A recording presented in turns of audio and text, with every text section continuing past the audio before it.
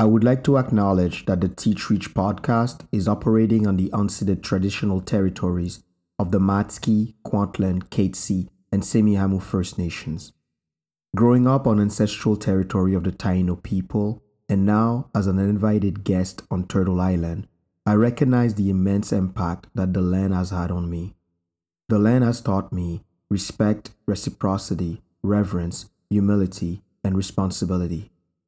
Through indigenous knowledges, I learned that the land carries stories, histories, medicine, and gifts that enable us to reflect and connect with ourselves and our communities. As a stories-focused podcast, I understand the value of investigating place and space to grapple with real-world issues. I seek to support the ways that indigenous peoples are using to protect their land and communities. It is my intention to continue learning how to properly honor and care for the place where I live. Welcome to Teach Reach, a podcast to explore human connections through shared stories. Stories are what we store in the vault of our heart. Through them, we are exposed to a variety of voices to understand the narrative that shape our communities. We are all stories, those we know, those we live through, those we fabricate, and those we wish to deconstruct. We are not always at the center of those stories. We teach, you reach. Hey Tungi, tell me about Casey. I am thrilled to have Casey Tygrett as our guest for this episode. Casey is a father, writer, and spiritual director who has a deep passion for helping people connect with the divine in meaningful ways. Casey is a seasoned writer with several books published on spirituality and faith. We are very lucky to have him as he's just released his new book, The Gift of Restlessness, A Spirituality for Unsettled Seasons. His unique blend of storytelling, humor, and deep spiritual insight has earned him a reputation as a thought-provoking and engaging speaker. In this episode, Casey shares with us his wisdom on spiritual growth, the power of community, curiosity, and the practice of asking questions, which we are really big on this podcast, on asking questions. Whether you are a seasoned spiritual seeker or simply curious about spiritual life, you won't want to miss this inspiring conversation with Casey Tygrett. So, I'm asking you to sit back, relax, and get ready to be inspired as we delve into this fascinating conversation with Casey Tygrett. While I have your attention, we are running a book contest for this episode. We are excited to offer a chance for our listeners to win a copy of Casey's latest book, The Gift of Restlessness, A Spirituality for Unsettled Seasons. To enter the contest, all you have to do is share this episode on your social media platform and tag us at teachreach_podcast on Instagram, along with a brief comment on what you found most inspiring about Casey's insights. Be sure to use the hashtag teachreachpodcast, one word. Again, hashtag teachreachpodcast. We will randomly select one winner from all eligible entries who will receive a copy of Casey's book. The winner will be announced on our social media platforms and contacted via direct message. Don't miss this opportunity to dive deeper into spiritual growth and to embrace your restlessness. Enjoy the ride. Good luck.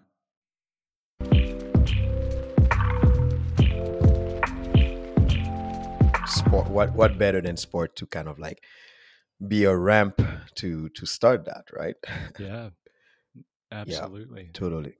And Totally. I'm just I am. enthralled to be with you. I'm enthralled to hear your story and what this podcast means to you and how it Oh my flows God. out of you. And I love the. It's always interesting how with my guests there's a mirror effect that happens. I'm always fascinated by how you know we get to connect with other people, and I like to center the person that I'm interviewing, but there's also every time we center other people, there's a little bit of us that comes out as Mhm. well. So as we embark on our little voyage, we'll probably I am excited as well to see what comes out of this, and of us sharing, and myself sharing a little bit of story as well. I am very, very honored and happy to have you on the podcast, Casey. Um, so we it's probably the fastest interview setup that I've had since I started that podcast. It was let's just do it. Let's get it done. And it's interesting because it's a place where I thrive a lot, in that, under not under pressure, but it kind of like, time is of the essence, and we are doing this now, right? And then Yeah. the door is open. Let's go, right? So I'm very appreciative of your time, very appreciative of your openness, very appreciative of the fact that there's something that probably called you to say yes, let's go. Mhm. And I'm really, really happy. So welcome to the Teach Reach podcast. I'm with Casey Tygrett, who is an author, who's a spiritual director, a father as well. And the beauty of the meeting today, or the conversation, is the fact that Casey has a book coming out very soon, April 25th. The book is called The Gift of Restlessness, right? There is a subtitle, A Spirituality for Unsettled Seasons. So welcome, Casey, and I like to leave the space for our guests to tell us a little bit about them. How did you get to be an author, to be someone that is, about to publish the book, and it's not your first book, it's your third one. How did you get to have your book coming out on April 25th, 2023? Well, first of all, I always feel like podcasts are an act of hospitality. You're welcoming me into a group of people that you've gathered. And so I'm always grateful for that. And yeah, so the book coming out, I talk about writing as it's me trying to make sense of things. I don't know if every writer approaches writing that way, but for me, it's trying to make sense of life, of faith, of relationships. It's trying to put some things that, because there's the reality that some of us don't really know what we think until we say it, or until we write it down, and then we look at it and go, "Oh gosh, that's really in there." And so I started on this project, the Restlessness book, probably in early 2019, and had a book written, really a structure and a format. I won't go into the long story about publishing. I mean, we could, I guess, but there's just a lot of preamble that goes, like a lot of preparation and a lot of stuff that goes into it. And so I had this book in a germ form, and shopped it to some publishers. Nobody really was interested, and so I just put it away for a while. And then 2020 happened, and I was very, very interested in not writing a pandemic book, because I Mm, think there's a little bit of, I dare say, PTSD maybe that we carry about that time, but just a little bit of a kickback where even if I'm watching a show and they're wearing masks, or it's the topic, I have like this wince. I'm like, oh, do I really want to do this? But some things happened to us universally, as a planet, that started to poke at those things that I'd written about in that original Restless book. And then some things happened in my life. So I feel like the universal is always in the particular. So what big we, mm, is going through is always what we, lowercase we, are going through. And so I came back to the book and reinfused it with some different experiences and stories. And that's the book that's coming out now. So it was a long journey. It was a painful one. During the editing process, I got COVID and had the brain ooh, fog. And so I'm trying, like, I can't remember the last four digits of my phone number, but I'm trying to give coherent thought to a chapter in a book that's going to be published. So it was quite a journey, but I'm very happy that it's out, and I'm blessed to know that there are people who are seeing this and seeing the absurdity of the title, please understand the irony Mm, of it is not lost on me. mm, Like nobody's like, oh yeah, mm. that's true. Restlessness is a gift. Of course it is. It's not lost on me. But also, once we dive into the dynamics of it, there are some places Mm. where people have resonated with that idea from a multitude of different perspectives. So yeah, so I'm glad that it's out, and then it allowed me to make some sense of what was going on, and hopefully it helps some other people do the same thing. Right, right. It's very there's a lot of things that you've said there that resonated with me.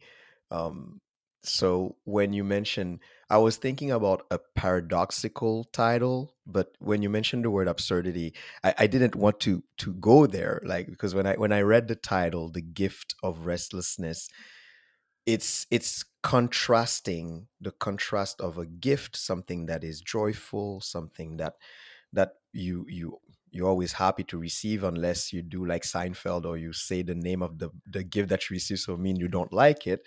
But when you when you say the gift, and restlessness is something that, you know, in the subtitle that you have, a spirituality for unsettled seasons, it's like, how can I celebrate something that's unsettled?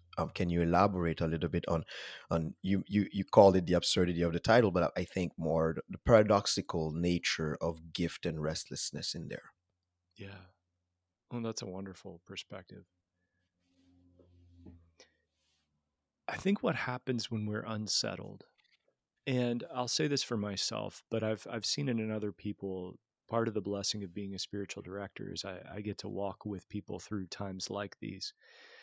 Hmm. And I think when things are unsettled, all of the common ways that we deal with life, others, self, faith are get set aside. And as a person who's from a Christian tradition, the language that the scripture uses about this is the language of wilderness. And wilderness is a place where all the stuff that we usually use to cope with life gets taken away, it gets stripped away. And so in restless seasons, especially, and I define restlessness as it's an irritated or unsettled place where we're just stuck in the present tense. We can't go back to the way things used to be, and we don't know what forward looks like. We have no idea what the future, what's going to happen next. Mm, So we're just sort of planted right here, right now. And when that happens, it's kind of a wilderness moment because all of our impulses on how to deal with life start to kick in. So that lizard brain fight or flight response happens. So we either go, I'm gonna punch my way through this present tense. I'm gonna fight my way through this, and or we say, I'm just gonna medicate and distract myself so that I don't have to deal with this. And we do mhm, that in unhealthy ways a lot of times. Or sometimes we just let it take us over and we become mm, cynical and mm, negative, and we just let that restless season bowl us over. And the gift, I think, comes when we can stand in that stripped away place and connect with something bigger than ourselves that allows us to say, yes, this is a restless place. Yes, I'm unsettled, but there's something here that I need. There's a gift here that will help me develop resilience, help me to connect with the divine, help me to connect better with others, and even connect well with myself, to know mm, what's really going on in here. I know a lot of people who live so busy and so protected by activities and externals, they never really understand the stuff that's going on in them until one day they hit that moment of restlessness, and suddenly they're staring in a mirror and they see a person. They're like, I don't know that guy, and I don't mm, know what to do with that person that's looking at me. And those are the mhm. transformational moments, but we have to be led to that place. And so Right. restlessness is this wonderful guide and takes us right into that moment of wilderness where we stare down whatever it might be that's revealed when all of that stuff is taken away. And I think it sounds Mhm, very like airy fairy, but it's I think it's really practical too. We can see it happening in other people as well as what we would acknowledge in ourselves when it starts to happen to us. mhm, mhm. It's thank you for elaborating that, that contrast that exists between the gift and restlessness. Now, if we follow the line of that person that have not taken the time to connect within, and then being confronted at that time to restlessness, how can we cultivate that? What are the things that we need to cultivate, what the tools that we need to confront that restlessness? Because it doesn't stop at the time that we look at ourselves in the mirror and be like, okay, well, what do I do? What are the tools that we might need to venture into that into that wilderness? Because once we enter the wilderness, then there's something that you eventually, hopefully, you can come out of this. So how do we come out of this? Yeah, that's a lovely question, because it gets us right to the heart of practical steps. Mm, I think first and foremost, one of the things I wanted to do with this book, and it's something that I've always been passionate about, and it's in the other two books as well, is kind of a permission giving mm, approach. mm, There's this intersection between things that are very, very human and things that I would consider to be things that are often put in like a spiritual category.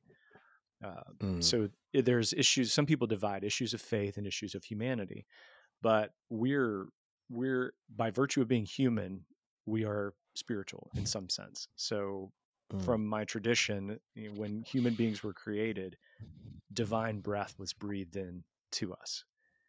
And so if you're breathing, you're a human. And if you're breathing, you're a spiritual person. You're inspiring the divine.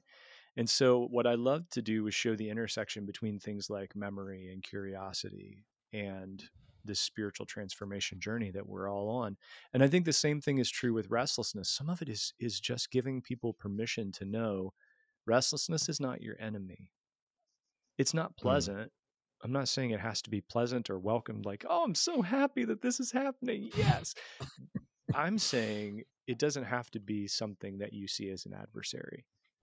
You don't have to declare war on restlessness, because everything has the power to transform us, everything we experience and engage with. So rather than fighting it, what if we befriended it and let it take us to places that we wouldn't have gone otherwise? So I think the first practical step is just giving ourselves permission. The other mm, is, I don't think this journey of restlessness can be done alone. And so having someone that walks through this with us, whether that's a person from your faith community or a counselor or a therapist, or like for me, a spiritual director, this is where I usually find people and help them move through. So doing it with someone else, with another guide, is incredibly helpful. And then the third thing is, I think there are some common questions. mm, Everybody's restless experience is different, don't get me wrong, but I think on the like 60,000 foot view, there are some very common questions that occur to us in times of restlessness. And so the backbone of the book is built on these 5 or 6 questions. And from a Christian tradition, these are all things that I find in what's called the Lord's Prayer, or the Our Father, or Roman Catholic traditions. mhm, But it's the prayer that Jesus taught his disciples, and it's a very specific line by line prayer. But as I looked at it, I started to see behind each line there's a question. There's a mm, very human, very universal question. And so when I help people walk through seasons of restlessness, I like to point out, let's find the key question that's led you to this point. So there are things like, where do I belong? Um, is there enough? Whether that's relationship or love or energy or resources. Do I have a purpose? Do I mm, have a reason for being here? Um, can the world be mended? I think that's a big one for people, and in the US, and you guys can talk about Canada as well. But in the US right now, it feels like things are so divided on every single level. Sometimes our mhm, restlessness is just the desperation of feeling like, can things actually be mended on a global cultural level, but also on an interpersonal level? And that's where things like forgiveness, can I really mend this relationship? Other questions mm, like, can I be protected? Is there safety in the world in which I live? And can I be rescued? So if I'm in a Mm-hmm. dark spot, can someone rescue me? So I think permission giving is one, walking with someone is another, and then identifying which of these very core questions is kind of at the heart of the restlessness that we're in the middle of. Yeah, yeah. Well, thank you for elaborating on that. I feel like in your answer, there's three main category. Like there's curiosity and there's the community and there's kind of like a common ground that we all share. And I would like to pull a little thread on that common ground that we share because your book and your practice is deeply rooted in Christianity, right? And or Christian spirituality. Now, and the part of the common ground seems to speak to more people that are how my question really is like how can we reconcile a message that is rooted in Christian spirituality, and because I feel that myself teaching a philosophy class to high school students, and when we get to the questions of spirits and beliefs and whatnot, there's often a wall that is put right away where we are not able to see that common ground. The wall comes up right away. So how, how can your message might resonate with those who are not, who have different religions or different spiritual practice or no spiritual practice at all? Yeah. Oh, that is such a heartbeat for me, because th- th- so it's not an easy problem to solve. So let me start Mm, there and say mm, there are usually very good reasons. When I find people putting up walls against faith, they usually have some really significant and justifiable reasons for that. One thing that I've noticed, and I can critique my own tradition on this, is that Christianity over the years has lost this sense of shared humanity because there is a sense of a need to continue to create boundaries. So when I talk, any faith tradition has about the same, I think about the same arc to it, and I would welcome anybody from other traditions to comment on this. But early stage spirituality of any kind, whether it's faith tradition or non-faith traditions, usually that first stage is about defining boundaries. This is who we are and what we believe, as opposed to who they are and what they believe.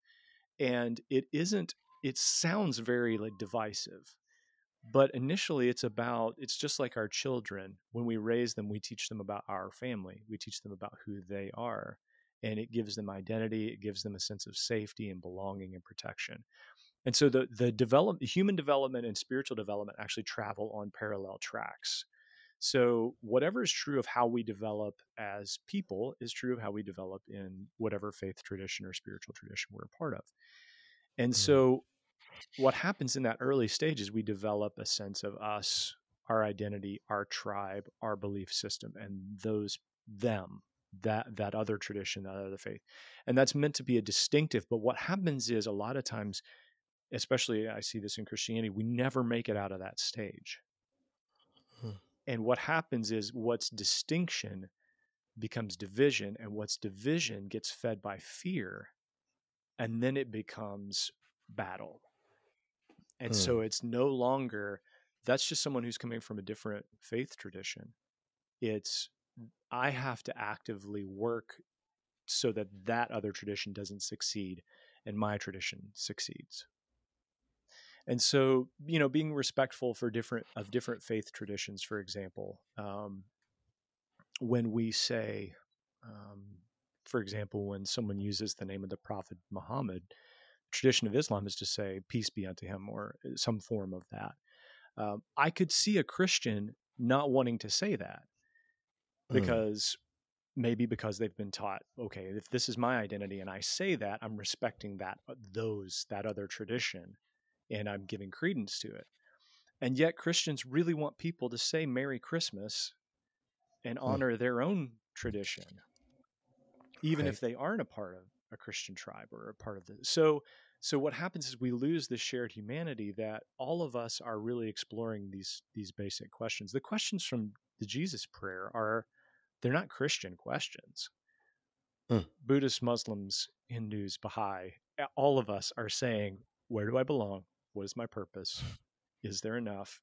Can the world be mended? All of those are very human questions. And so Yeah. trying to say that the reason why there's a value to a Christian tradition is because of how it connects with other traditions as well. And that we're all Mm-hmm. talking about the same thing and how we go about doing it. You can maintain convictions without making that division a battle. And you can have Right. disagreements about the nature of God and the universe and all of that stuff. But that's much easier when you know that you're all hunting for the same thing. Right. Right. Right. I don't know if that You answered you any of your question, but Oh, listen, that answered the question, because I feel a good answer to a question brings other questions. Mm, And I feel that maybe the character of Jesus Christ mastered that so well, mhm. of like, that's from my personal perspective. I feel that that's when a question is well answered. So in your answer, you demonstrated, over the time that we've been speaking, some sort of groundedness, right? And how have you cultivated or practiced that groundedness to be sure of that which you follow, and also to be open to that which challenges you? So how have you, you know not navigated those things, or cultivated that groundedness? Yeah. Well, I'll say I don't know that I've always done it well. Uh, Mm, it has been an exercise in 2 steps forward, 2 steps back, and I'm always learning. The best way we learn, I think, is to step in something and have to figure out how did I get in this. you're I right, think the right. biggest thing that has helped me is at a key point in my faith and formation. So I grew up in a very, what would be considered a fundamentalist Christian tradition. So very much about this is our tribe and that's them and that's, division that sometimes led to fear and sometimes led to battle. But at a key point in my development when I was in college, I started to read from a different Christian tradition. So I was in an evangelical movement, and I began to read some Roman Catholic authors, specifically Henry Nouwen and a man named Thomas Merton. And as I was reading Thomas Merton, this devout Catholic monk in Kentucky, uh, was reading Zen masters. And I thought, okay, so where does this go? So I tugged on that thread a little bit. And I think what has helped me to be grounded is the ability to hear from other teachers, from other traditions. And I have a dear friend who was a mentor who said, it's the act of bringing home the bacon. So you explore other teachers and other traditions, and then you bring back some of those insights into your own practice and how you express your Christian faith. And it's not that sounds so. There's a line. There's obviously a line there. Like I don't want to rob things from other traditions and appropriate them Mm, for Christianity, mm, but we're always learning from things. There are people who learn amazing spiritual truths from Ted Lasso or Star Trek or whatever. We're not appropriating those and saying, well, that's what that is. We're just saying that education and development it's a source-based kind of activity. Where are you pulling from and how is that teaching and changing you?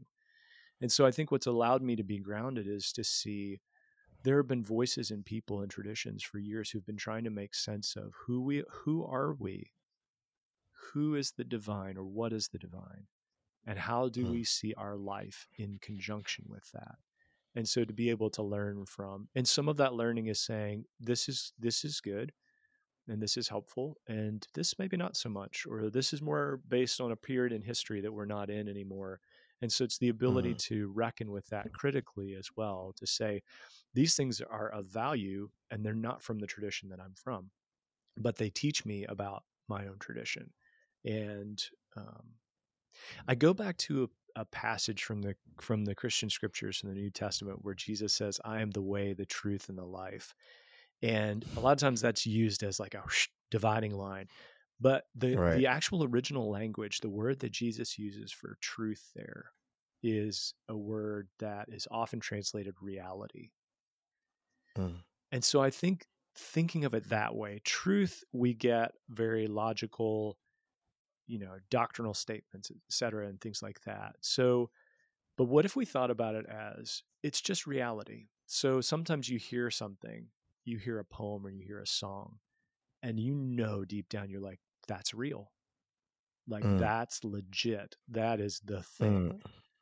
Mm. Mm. And so finding that in other traditions allows you to be grounded in the tradition that you Right. practice and how you practice it and how you see not only the humanity but the spirituality of other people who may not Right. be a part of what you're a part of. So that, I think, has grounded me. I'm great at it sometimes, and I'm terrible at it other times. And so it's a learning and maturing process for sure. Yeah, yeah. That's the beauty of being human, right? Yeah. At least in part, it's to have those beautiful moments where we are in that zone and we are grounded, and then we are other moment where we like we flail and we just completely odd and weird. There's something you said about truth and reality that made me connect with something I was talking with my students a couple of days ago, where we were talking about Socrates saying that a lot of knowledge is just remembering. We all have that thing that we are deeply, that we know, and when we see it, we know. Like it's vivid, right? And I the example that I take for myself to understand that is when when my youngest was born, and he was between I don't know, 2 3 months, and he would be a little bit like agitated and everything, and we had a midwife who told us we could whisper, like we could do shh in his ears, Mm. and then all over the sudden you could see like he kind of like look at you like, I remember that sound from somewhere. And when you dig deep, it's like remembering when he was in the womb, that the background noise that he heard kind of like felt comforting. Wow. And babies, you take them in your arms and you just shh, and you just give a little bounce, and they feel like, especially when they are really in that fourth trimester between 0 and 3 months, where they have to grow outside of the womb because they are so damn big, right? So it's so interesting to see that when you were mentioning that poem that we see, or that passage that we read, and we feel it, like we remember down to our core that this thing is true. Mm-hmm. Right? And that's a great way to put it. So in that groundedness, right, we shared what ground you, but can you share like with us you write a book about restlessness, your personal journey of restlessness, and how that impacted your spirituality, or your own growth personally. Yeah.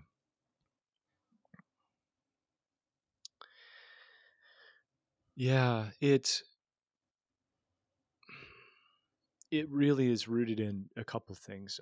I can remember, since I can reckon with my own life, I know that I've had these rhythms of every 6 weeks or so, feeling this need to change something. And this Mm. can descend into kind of the comical as well. My wife, I'll come out of the bathroom and I'll have like a little stubble, like I'm going to grow a beard or something. And she just looks at me and she goes, "What are you doing? What are you doing? You know where this ends. You can't do this. You don't look like you have a beard. You look like you need a bath. You just look filthy on your chin." But it's that it's and I'm sitting with you guys who have this like the majesty of your facial hair is just the sin of envy right now is rocking for me. Uh but that's just a change, like trying to make a change there, or making a change in a habit. And so that's the sort of small scale.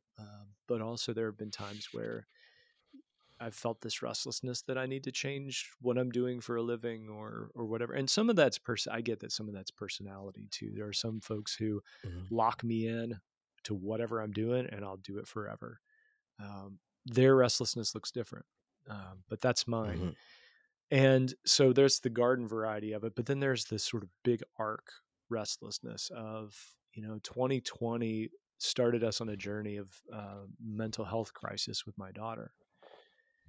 And knowing that we couldn't go back to the time before we found out some of the struggles that she was having, and entered into treatment, and having to do some things around our house to make it safer, and check-ins and observing triggers and things like that. And so being grounded and stuck in the present tense, which we're still in, it's been 3 years now, and we're Mm-hmm. still in the middle of this with her. And that's where Mm-hmm. there is a love for others that will take you into a restless place too. So it isn't always just your own thing. Sometimes it's the people we love well that guide us into that by the hand.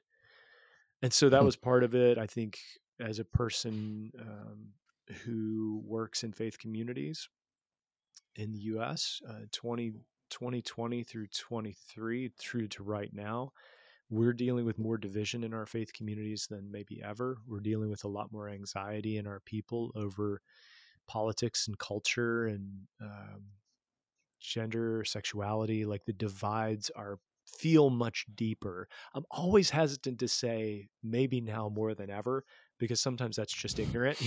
Like people, there's always Right. a Instagram reel about, you guys think this is the worst it's ever been. Let me show you the 1920s. But there is a sense in which maybe we're just more aware of it. Where Mm-hmm. it feels like there is a darkness that is deeper than my own experience can reckon with. And so trying to stay in the middle, live in that wilderness where I don't know how to solve these things. I don't know how to repair these Mm-hmm. relationships that have been bent and broken by experience and time. There's some health implications in my own family from COVID-19, and so we can't go back to before that happened, but I'm still kind of foggy. So how do I deal with that? Right. We have a sense of Right. other people that's different. So that journey has always been with me, maybe more intensified in the last 3 years. And so trying to give myself the permission to go, of course, this is where you are. Think about everything that's Mm-hmm. happened, and think about the questions that you're asking right now. What does Mm-hmm. the future look like? Where do you belong? Mm-hmm. Is there going to be enough? You wake up every morning Right. and go, do I have enough juice for what might happen today? And how do I anticipate it without dooming myself to live into the most negative vision of what a day might look like? The Mm-hmm. gift of it has been, I feel like I'm living more day to day than ever. Like I'm just at that point of going, I can't worry about tomorrow. Can't do it. So I just don't know. So here's what I've got. Here's what we're doing today. Let's remain present. And I think that's the other sort of like sub gift of, if you really embrace these restless times, is it helps you remain more grounded in the present of what's going on Mm-hmm. right in front of you, because you have no idea how to get to, you're not at A anymore, you have no idea how to get to B, but we're sort of stuck right here. So what does right here mean? I had some Right. friends who experienced this. They worked 50, 60 hours a week and whatever they were doing, and then lockdowns happened, and they were sitting at home looking around going, I've got this family that I really dig. I don't want to go back. I don't want to go Mm. back to the way things were. And so they made adjustments where they could. They took pay cuts. They went into a different job or did something different just so they had that time. Now I realize that is a super privileged perspective. Not everybody has that Right. option. And so it's not the ideal, but it is an example of, yeah, I'm just the present tense. I got these kids and this wife that I never see. I don't want that anymore. I just don't. I want to Mm-hmm. be in this present moment. So my practice has been really paying attention to those present moment That things. was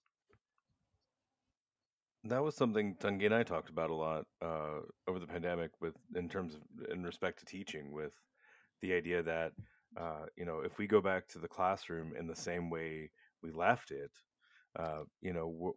what's the disservice we're going to do, because the world has changed so much in those 6 months, a year that we were in lockdown. And but how do you make it better? How do you keep going? And I'm sure like your ministry changed over that time. How do you find it for the better? Like, what do you see uh different that you like now, that you appreciate more now in 2023 as we've changed? Yeah, I think I'll wager on this one. I'm not sure how I feel about it, but I will put a wager on it. I think because we were in a time period where there was so much we weren't able to do, and it really cut down on the busyness for a lot of people, that coming out of it now, I feel like people, when they decide to be present to something, be involved in something, they mean it.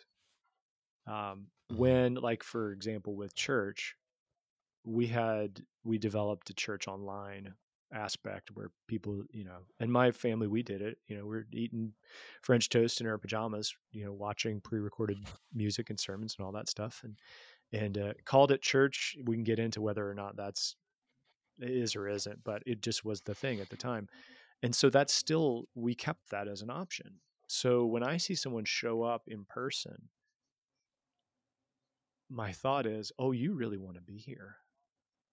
Mm. This means something to you because you don't have to. And you know that now. Like, we've made it possible for you not to have to be here. And yet you're still here. I heard a statistic. Someone said that they were talking to a concert promoter, and they said, when we sell out a show, we expect 80% of those people to actually show up. And I thought, that's amazing. Like 80% of a sold out venue, because people know we don't have to come to this. The commitment level to things we don't care about seems to have dropped off substantially, like it fell off the edge of a table. And so I think that's one thing that's changed, is we've really thought, well, for the most part. I think eventually that'll change. We'll get back to like, let's be busy again, because we gravitate toward that for whatever reason, because it gives us value, it charms our ego, makes us feel important, whatever it does. But for now, like, I'm seeing that trend of people who, if they're at something, they want to be there. And Mhm. I think there's something to that. There's something good to that for sure. So that's one big thing that I've noticed. Right. There.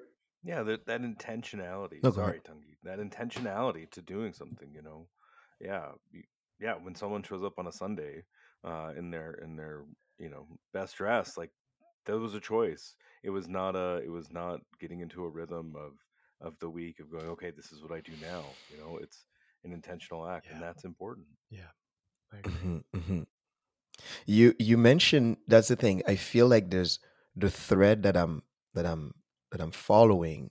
Um, there's a word that you mentioned several times. The arc that I'm following here is one of permission, Mm-hmm.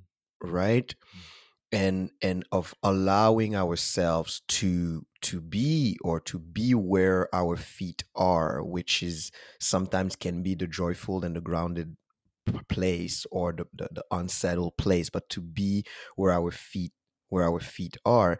And now, and to recognize that whatever has led me to where I am, that's what led me to where I am, and then we'll figure out, right? But I'm allowing myself to I decide to go somewhere, or I'm allowing myself. There's a permission. Now, I'm hesitant in how we reconcile permission with a set of precepts or dogma, or organized religion, which is a space that you live with, that you interact in. How do I allow myself when I have to wrestle with the fact that, well, there's a code that tells me no, right? In the Christian faith, for as much as I know, there's a lot of like, don't be anxious, don't worry, right? And then how do I allow myself when I shouldn't be anxious, I shouldn't be? So how do I reconcile those two things? I'm curious what you think about that in Yeah, terms of permission. that's a wonderful question. And I know sometimes guests say that to stall so they can make up an answer. I actually mean that's a wonderful question. um, so from my own perspective, what I think has happened, and I am very much, because a lot of my heartbeat and passion is for spiritual formation or transformation. I'm very interested in what we're becoming. And I actually would say, in Christian circles, I would say spiritual formation is the gospel. It is the good news. The sense that we were designed to be something very good, and that we are fearfully and wonderfully made, and that we're called beloved. That's our core nature. And we're designed really to become that. And Jesus is the guide for us to become that. And so what has happened inside our tradition is that there's been a divide between how much participation we have in that. So how much do I do? And in some ways it's, well, faith is a very passive thing. God does everything because you can't do anything good. There's a certain stream of Christian tradition that's in that.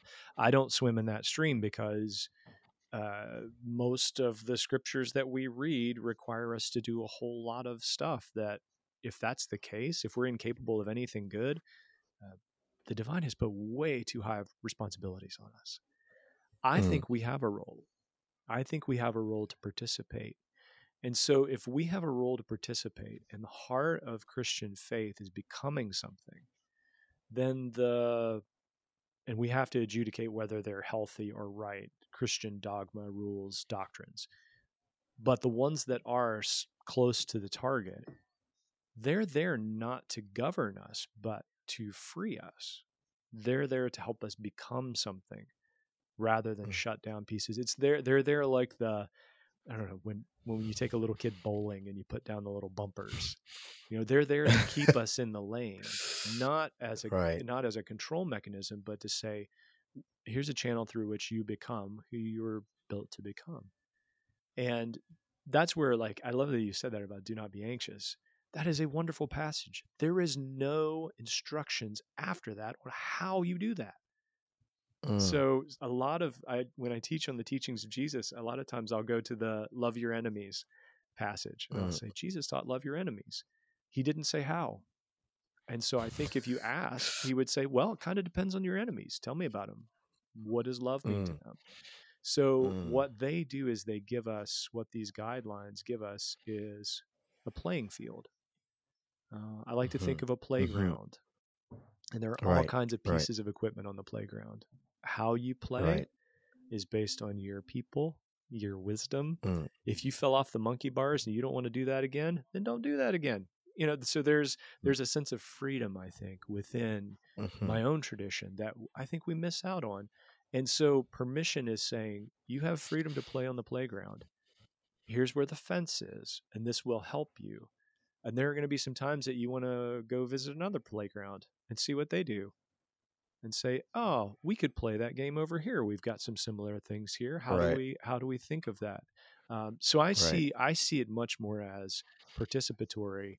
There's a lot more permission when you're being freed up to become something rather than being controlled so that you don't do other things. Now, again, there are some things that we just shouldn't do, but I think for the most part, those things are shared between a lot of the faith traditions. Like, we know that kids getting gunned down in schools is not right. I don't need dogma or doctrine to teach me that. The question is, how do we address it politically? How do we address it spiritually? And we have freedom to participate and permission to enter into the restlessness of, we can't go back, but what's the future? Is this really the future that we're in the US we're bound for? I don't think so. I think creativity and courage and energy and even some of the great faith traditions can help us if we just realize that we're a part of this. We're part of the solution. Right. It's leads me to a follow-up question. It's like I love when my guests make the bridges for me. I feel like You're welcome. they're just building the bridge, and I'm like, okay, well, I'll hop on that ramp. And I'm passionate about questions. I love questions more than anything. My Yesterday, it's funny, it's probably the part of the podcast where we share little stories about me right now, but yesterday a grade 8 student came to me and she's like, I feel your class is like a treasure hunt. And I'm like, what do you mean? She's like, you never answer my questions, there's always another question. And I'm like, what do you mean? She's like, exactly, that's what I'm saying right now. I'm asking your question and you just keep on asking me what do I mean, and I have to talk, and I don't like that. So I'm passionate about questions. So the follow-up question that I had was like, how do we create spaces for spiritual exploration that are more inclusive and more open-minded for the permissions, because the permissions that we mention varies, and it's not only permissions, it's people's identity, it's people's like natural makeup. How do we create spaces that are more inclusive and more open-minded, in the Christian tradition, or how do we create, or in the communities, because community is a big part of the solutions that you say, that the practical tips that we can have when we are talking about, facing restlessness or dealing with restlessness. But how do we create more inclusive and open-minded spaces? My read on that is that there's a lot of pre-work that it will have to happen Mm, first. mm, I don't believe those spaces will be large. I think they'll be small. I think they'll be relational. I think they'll be more like mm, one or two people or two or three people beginning something, doing something grassroots, rather than an entire church community of 200, 400 people establishing this kind of space. I think there is a generosity for understanding what stage people are at within each tradition. Um, there are times when it is not safe for us to try and explore something broader than what we can understand. So even in education, there's a reason why we stage our educational levels. Like I talk about my daughter sometimes, and when she was learning math and she came home and she was talking about subtraction, and she mm, said, "Okay, so 2 minus 1 is 1." Like, yeah. So two minus 5 is what? And we're like, "Well, no, you don't need to do that." So we put up a boundary there, knowing at some point she's going to have to learn how to do negative numbers, and that's all going to be a part of it. Or even with her, like when she was younger, we said, "Don't talk to strangers." Well, mm, she's going to have to grow out of that at some point. If she wants to get a job or marry somebody or, conduct commerce, like eventually she's going to have to get to the point where she has the wisdom to know who to talk to that she doesn't know. And so I think first, just being aware of the fact that not everyone will be ready, mm, and that sometimes that is a resistance based on a moral or ethical shortcoming in them. And sometimes it's simply not having the ability to make that step. And so, if faith communities can embrace the fact that the stages of faith are really moving people to where they could have a conversation with someone of another tradition and could leave with a gift, and also, I mean, a lot of times leave that conversation with a deepening of their own spiritual practice. I mhm, don't typically mhm, walk away going, "Man, this Christian thing is garbage." I typically walk away going, "Wow, there's so many pieces of my own tradition I haven't explored, and this person just put a big spotlight on it. So I want to go mm, chase that stuff down." So it's actually deepened me in my own tradition. But you have to be able to get to the point where you're really going after, it's the difference between going after information and going after wisdom. If we're really in a mhm, battle over information, it will always be a divide. If we're going for mhm, wisdom, that how do we live with what we know in light of reality, then that's a place then we're able to have those conversations. So I think starting small, I think just making allowances for that. I've seen communities of faith have like panel, um, panel discussions about certain things. On if it's a Christian tradition, when they meet on Sundays, they have some folks from other traditions there to talk about whether it's a community issue or whether it's a issue of theology and practice. I get to be a part of a panel in the coming week that's spirituality, and it's a pharmacy school, and they're talking about spirituality and pharmacological work. Like, I didn't even know that was a thing, but I'll be there with some other faith leaders, and we're going to talk about how does your faith tradition approach medication, Right. and what do you allow? And so being able to be a part of that, conversations like that, I think, it exposes people to the fact that we have more connections, we have more similarities and connecting points than we thought. But it definitely starts, I think it does start more relationally, and it starts smaller and then moves up to that bigger Right. picture. Right. Speaking of connecting points, all three of us, we are fathers here, and fatherhood is a big. It's like, I don't know, if you have a pie chart of my life, in my head, you have like fatherhood that is one color, and then you have just fatherhood. Like, it's just the whole thing. It consumes like my bandwidth, if I would say. So, and there's something that you mentioned when you were talking about, your personal journey of restlessness, about like, your love for others will guide you there, right? Will guide you to that wilderness space. And I would like to know, like, what is fatherhood for you? What does it represent? What is I will assume that, when you're talking about love for others, and your father, there's the love of the people that we live with, our partners and our kids. But what does fatherhood means to you?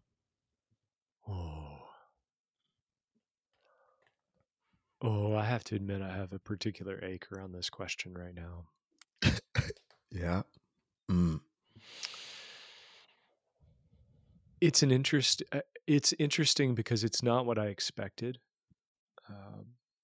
So my daughter will turn 16 in May.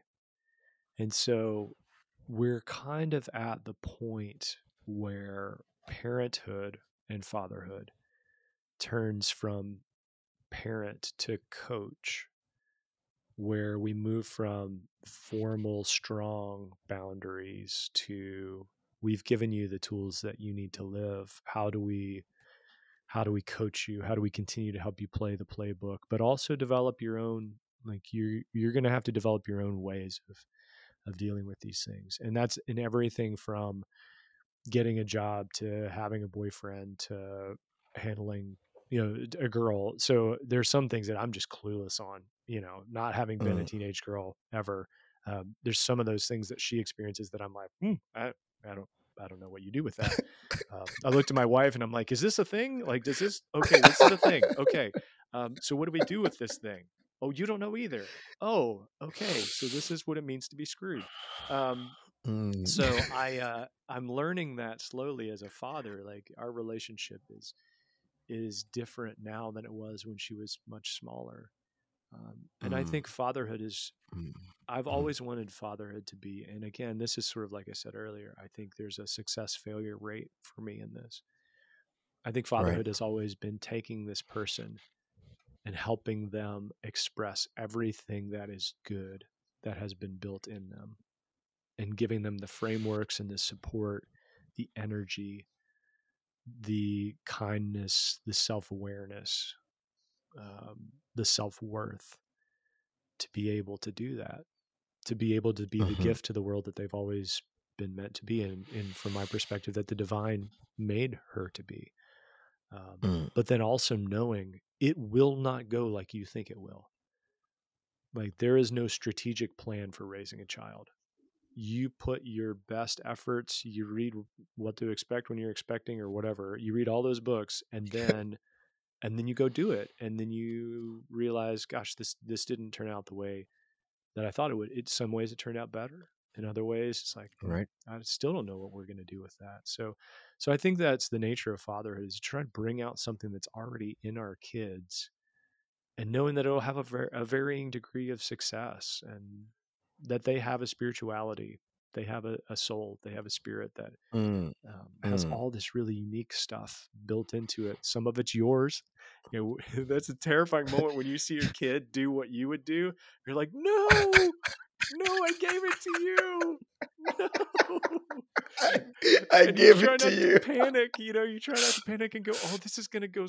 Okay, when you turn 21, by that point, please lose that thing, because I know what happened. And you thinking that your kid's going to do exactly what you did, and then they never do. Right, So right. I think it's really just unlocking and bringing out that deep goodness that's already built in there. And Mm, and sometimes we do that by force, and we shouldn't, and sometimes we do it too passively. And you cannot be a perfectionist and be a parent. I don't think it's a survivable scenario. mm. And that's where fatherhood is also me learning who I am and critiquing Hmm. myself and critiquing my own impulses and my own dreams and my own desires. Right, How much of this is right, what I want for right. my daughter, and how much of this is something I want for me through them? Oh, that's powerful. That strokes something. I was talking about the mirror when we started, and I literally see the mirror here, where it's like you're trying to, what if my son just started flag football, Mm. and he's passionate about it, and like I don't play football. I've never played football. We watch football at home, but he's passionate about it. He wants to he wants to be a quarterback, and he's like, do you know what team I'm gonna play for? And I'm rooted that is play for the Niners and not the bloody Seahawks. But that's another story. But it's like, at the same time too, I feel myself confronted with, I grew up not playing sports, but not having as much opportunities as him. Mm. And I'm doing, and I find myself, I have to catch myself sometimes to be like, no, he's venturing into this. It is not you remaking your life, your sports life through him, Mm-hmm. right? And it's difficult, and it's at every level. It's at school, it's in how the way that he carries himself, the way that he interacts with other people. I feel like, little thing that I missed in my own childhood, I feel like I would like him to not miss those things, Yeah. and to have those things. But at the same time, I hesitate between his path and my path, right? And especially when you get stuck in the fact that people are like, oh my god, he looks just like you, he moves just like you, and you're like, oh yeah, but it's me. And then but you have to catch yourself, right? So it's difficult. And that's, I think, where a spirituality for parents is, when you have that moment, it pulls you out of a little bit out of the present, and it shows you Mhm. that what the work you're doing is actually connected to something much bigger. Like the Mm. universe, the Mhm. divine, whatever, is leading you towards this insight, because it's important not only for your son, but for how your son enters into the world, because he will change something. Right, He'll change the right, fabric of the reality that he's exposed to.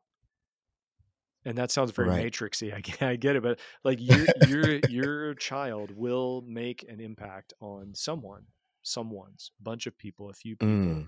Mm. Um, Mm. my parents couldn't have known that I'd go and do what I'm doing now, but what they did for me is now having an impact on people who listen to this podcast, or people who read a book, or people who read a blog, or people who hear me teach in a faith community setting. So we're connecting to this much bigger reality of, we're not just raising a child, we're beginning to have an influence on the world that we can't even fathom. Right, right, right. I There's a lot of mention. Last night, my wife is always looking over my shoulders when I'm doing something. When I'm marking papers, I mark too hard. So when I'm doing a test, she wants to do the test before my students, so she knows, like, they can survive. So my wife is the biggest advocate for my students. And when I was preparing last night, I'm thinking about, what we're gonna talk about loosely, and she was looking at my notes. She's like, why do you have so much spiritual in your notes. Like, what the word spiritual comes back often. Mhm. And it get me to think about, people nowadays use the word spiritual but not religious Mhm. often. And we talked about, even my son having a spirit, like our parenthood being a spiritual endeavor, etc.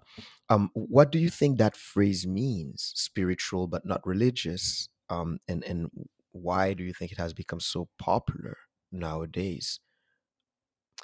I think it does go back to what I was mentioning earlier, where religion seems like a thing that keeps spirituality from happening.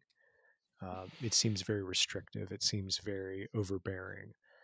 And the way that I've begun to speak to that is in my tradition, especially in evangelical Christianity, there's a language of religion or relationship, not religion. So you have a Mm. relationship with God, not be a part of Hmm. a religion. The only problem with that is our language, our language for relationship. Where does it come from? The best part of religion is that it gives us language to understand the divine. So much of what we call spirituality, and we want to be that to be a part that's set free, but the concepts and structures that we understand it through a lot of times are given to us by religion. So the best parts of religion, and if you go back to the Latin roots of religion, the word just means to ligament, to connect to something. Mm. And so if you imagine our body holds together because of ligaments.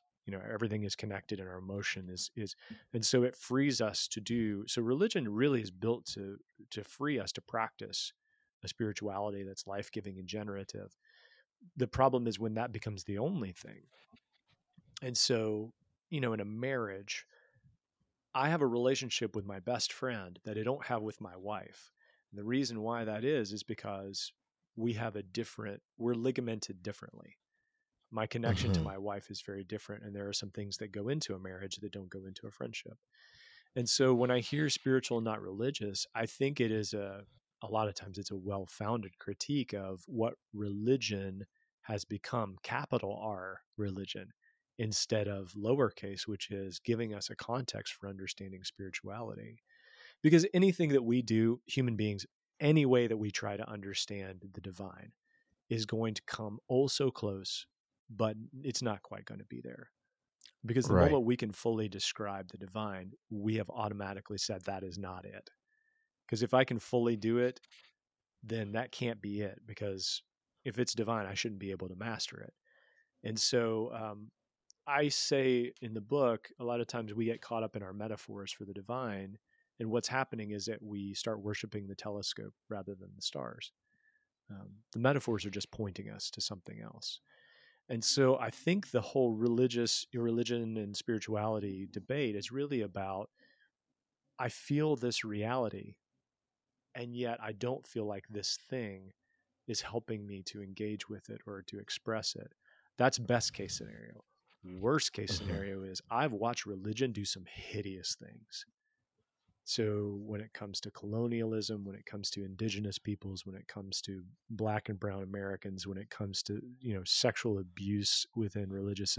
So I'm rejecting it because it's not healthy, or I'm rejecting it because it's not doing what I think, it's not helping me embrace this bigger reality.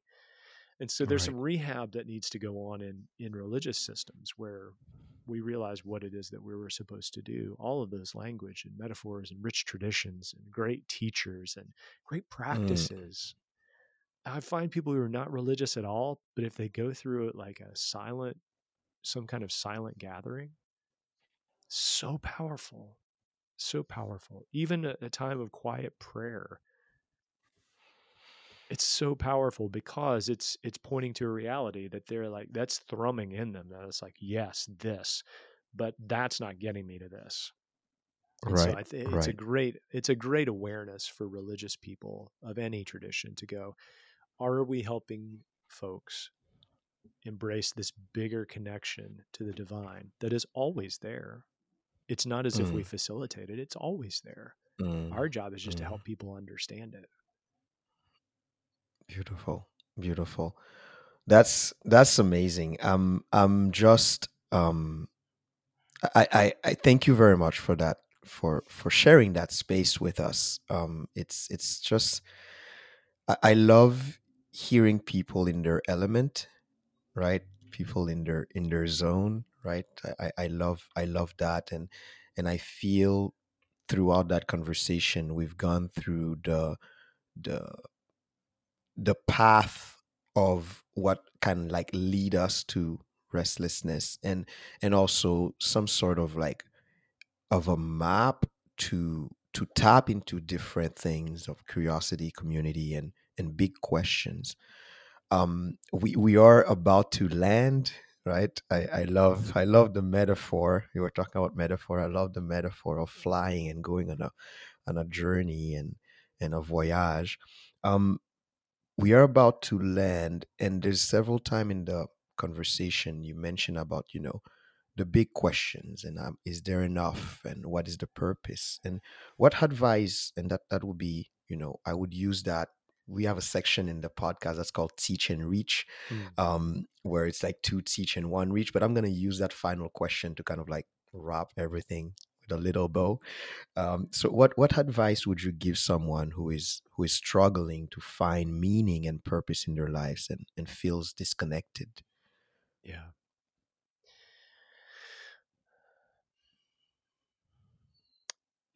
Finding purpose, first and foremost, I think the best thing we can do is try to figure out how do we disconnect that from what we do to pay the bills.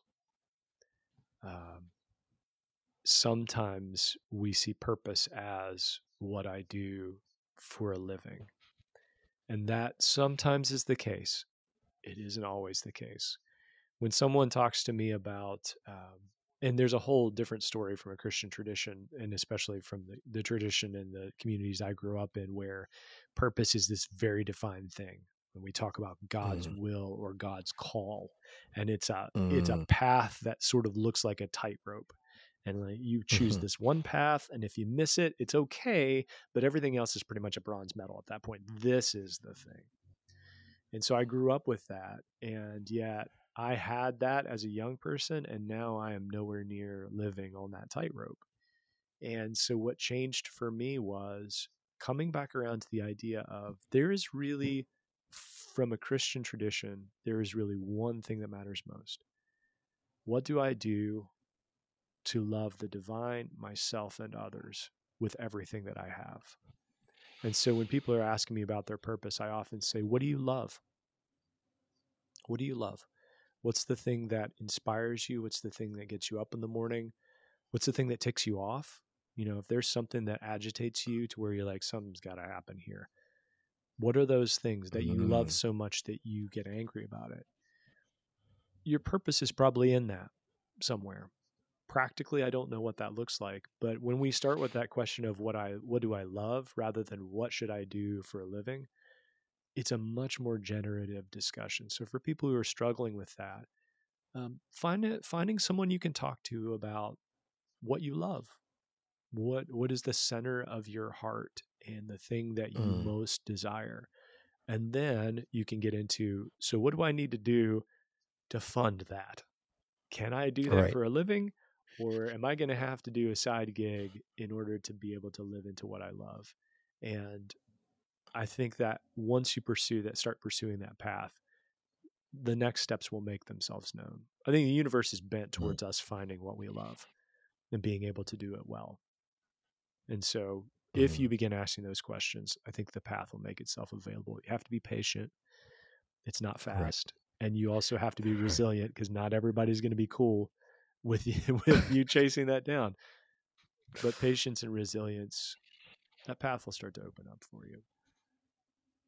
Sure, for sure. Well, thank you very much for this, and we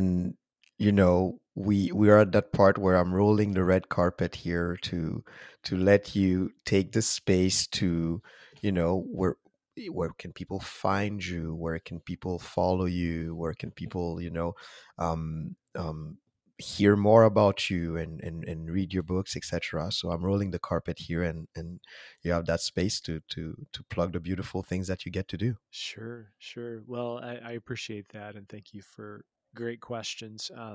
The best place people can find me is my website, caseytygrett.com.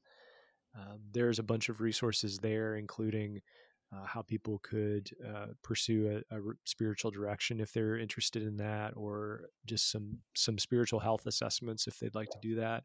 I also speak and lead retreats from time to time, and so there's a way to connect with me if people are interested in that. And also just there's a podcast I host. There's a blog that I write. So there's various things there. I'm on Instagram and Facebook as well, at Casey Tygrett for both of those. So if you're interested in finding me, you can find me that way as well. Beautiful.